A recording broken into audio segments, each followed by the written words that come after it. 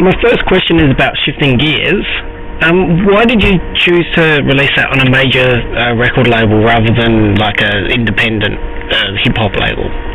Well, actually, there was a little bit of a bidding war that went on before I ended up signing with a major, and I felt like I really wanted to go with somebody that would have gotten, sort of put my stuff out a little bit further, and I felt I had a little bit more steam behind them. But it's sort of funny, man. In hindsight, I wonder if that was necessarily the right choice. In the sense, because on one hand, they definitely did a job of getting it out there, but on the other hand, I still find myself doing a lot of stuff that an independent record label owner would do. Okay. So like pressing up my own, promos and paying for my own, tour support and things of that nature. Just sort of doing a lot of things that I guess I would have done either, with or without them. But it's I would have, I don't know, man. The dream of yeah, man, I'm gonna get signed, man, and then I'm never gonna have to worry about it. Yeah. I guess that's really more of a pipe dream, and I found that out, through this whole deal with the record labels. It wasn't necessarily a bad experience, but very, a definite learning experience. Okay, so are you happy with the success of the record? In Australia, I'm really happy with the success of the record. In the States, I'm happy with it as well, but I think people outside of the U.S. actually got it a bit more. And I also feel like the labels and the people who were pushing it outside of the U.S. also understood what to do with it and understood the record a bit more. Not to say that the fans didn't understand it here. I just I feel like it at some point it got sort of overshadowed by other things and whatnot. So I don't know. I mean, I can't complain, but I think it did better in other markets, oddly enough, which is kind of cool for me, because that means that I get to go out and tour those other markets and go see other sides of the world, which is good. Yeah, you were touring here in February. Last time, I'm based in Adelaide, and last time we saw you, you absolutely blew me away. So what can we expect this time? Is it going to be similar thing? Because I know you're bringing out Supernatural, so how's that going to work? Yeah, it's going to be a little bit of the same. I mean, it's a definite mixed DJ set, and bringing him up to sort of fit him into the mix. Obviously we'll perform some songs off the record, and then do some freestyle stuff and maybe some things off of his new record. So it's kind of it's nice, man, to actually have a bona fide MC that I know can handle it. And if anyone's ever seen him, they should know what to expect. But if not, man, he's definitely one of the best freestyle MCs out there. So to have that sort of in the mix with my mixing, I think is going to be something that's going to be really interesting and should be fun. So I don't know, man. I'm looking forward to it, man. I don't get to really perform with him that often, and the tour that we did in the States was with a whole band, and we had these visuals and everything. But that's because I think a lot of people in the States have actually seen what my DJ sets are, and I really feel like the next time I come out after this time, I'm probably going to go with a bigger tour. But this time, man, it really needs to be. I feel like it needs to be. The DJ sets that everyone has missed and they don't necessarily know from me. So I kind of wanted to give Australia one last hurrah as a DJ set, but a little bit of live performance in there as well before I bring out, all the people in the band and the whole shindig. That's probably going to be the next tour I roll through there with. Cool. Speaking of bands and stuff, you've toured with quite a lot, including played with Aerosmith and that kind of thing. So how does that crowd kind of respond to you? Well, they're definitely, oddly enough, man, they're pretty open-minded.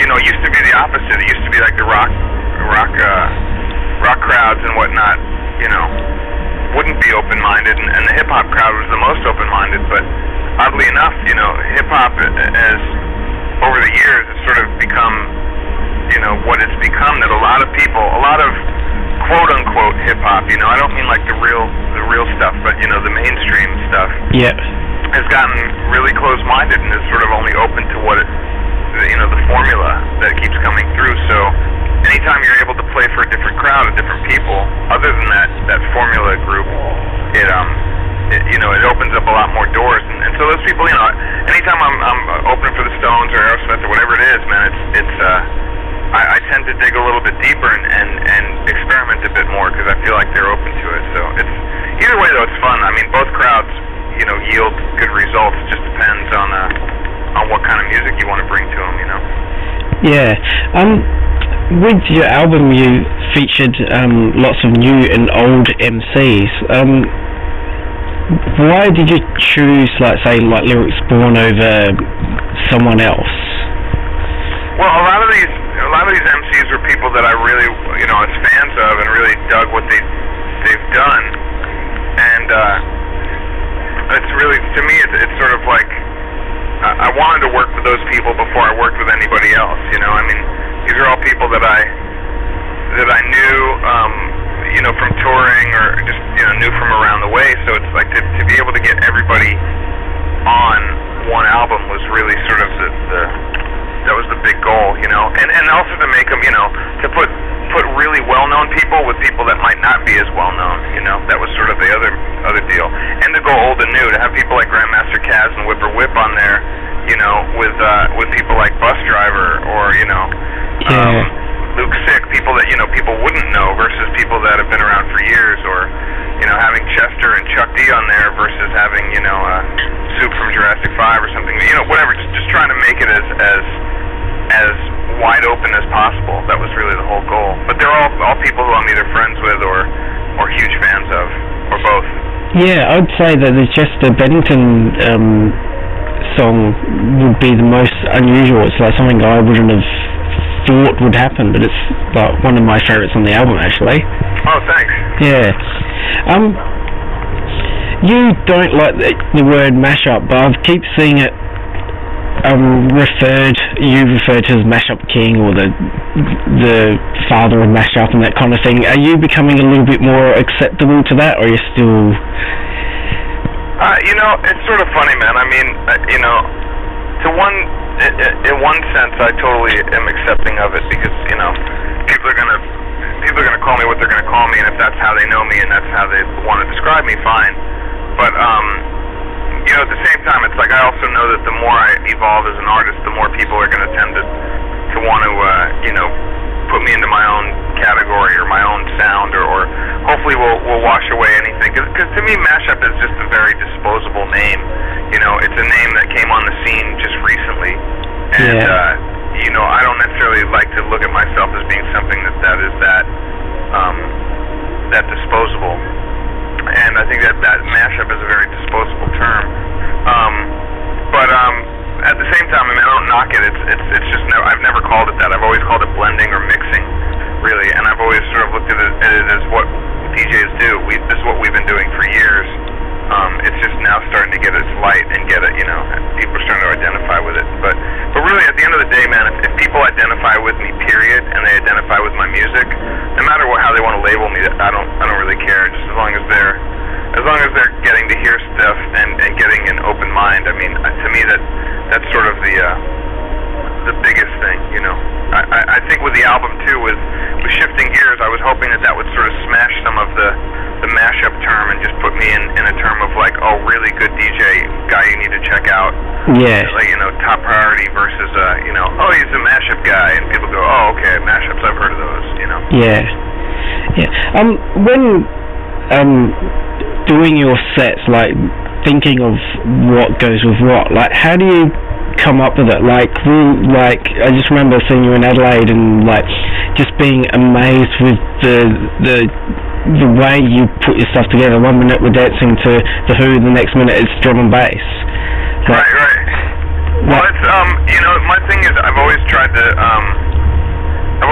find the common thread between music, period. Like, I felt like good music is good music, period. Like no matter what genre, no matter where it comes from, it's just like if it's good and it rocks you and it has good quality, then you can throw it in the mix. That's really sort of always been my my deal. Is like just make sure that it's dope, and if you flip it a certain way and you keep it dope, people technically should be open-minded and appreciative of that, and should get it. You know, and it used to not be that easy, man. You got to understand, like a lot of people would never really be able to. You know, a lot of crowds couldn't really stomach that. But over the years, I think my crowd specifically has been completely wide open from the start. And over the years, I think they've even become more wide open and are sort of have granted me the ability to do whatever I want up there, which is really cool. Like, I mean, imagine you're whoever you are, some rock band that goes up there and you play the same rock songs over and over, and before you know it, you're just going through the motions, and it's like it's not what's inspiring you anymore. It's just what's paying the bills. Yeah. Whereas, with me, when I go up there, I have such a carte blanche to sort of go anywhere with it that the crowd is totally open to it. They kind of expect that and want that out of me, and that's the coolest thing in the world, because it allows me to be light on my feet with it and not necessarily know where I'm going to go and freestyle some of the times, that's the coolest thing, man. Just to bring a whole shitload of good music to a place and play it and chop it up and have everybody really dig what you just did that's the coolest thing, man. And I can't really say where it comes from. I mean, when I'm practicing or rehearsing, I'm just thinking of what would make me move my ass. What do I like, and I hold my bar pretty high for my threshold for good music and what moves me. And if it doesn't move me, then I really don't. I wouldn't think it would move everybody else if it doesn't move my ass. Sometimes I'm wrong with that, but 90% of the time I think I'm pretty dead on with that, and I think the crowd has come to understand and accept that, and even want that. Cool. So can we expect any more mix CDs or like even more tunes out of you in the near future? Oh, definitely. I've got a mix tape that I'm working on with Lateef, the Truth Speaker from Quantum. Okay. He's got an album coming out, and we've got a mixtape we're doing called Ahead of the Curve, and it's got some stuff off of his new album and some unreleased stuff of mine and some remixes here and there. So it's going to be sort of a little thing people should check out. But I mean, I'm always going to be doing mix CDs, and always going to be doing remixes and things of that nature, and working on the new album a little bit here and there. So there's a lot of there's always going to be new stuff, man. I think after next month, the website will be fully redesigned, and at that point, that's where I'm going to be launching a lot of my new stuff, is just on the website and sort of making them be exclusives there. So hopefully people will come back from time to time and they'll get some new stuff, Yeah, cool. Okay, thank you very much for your time.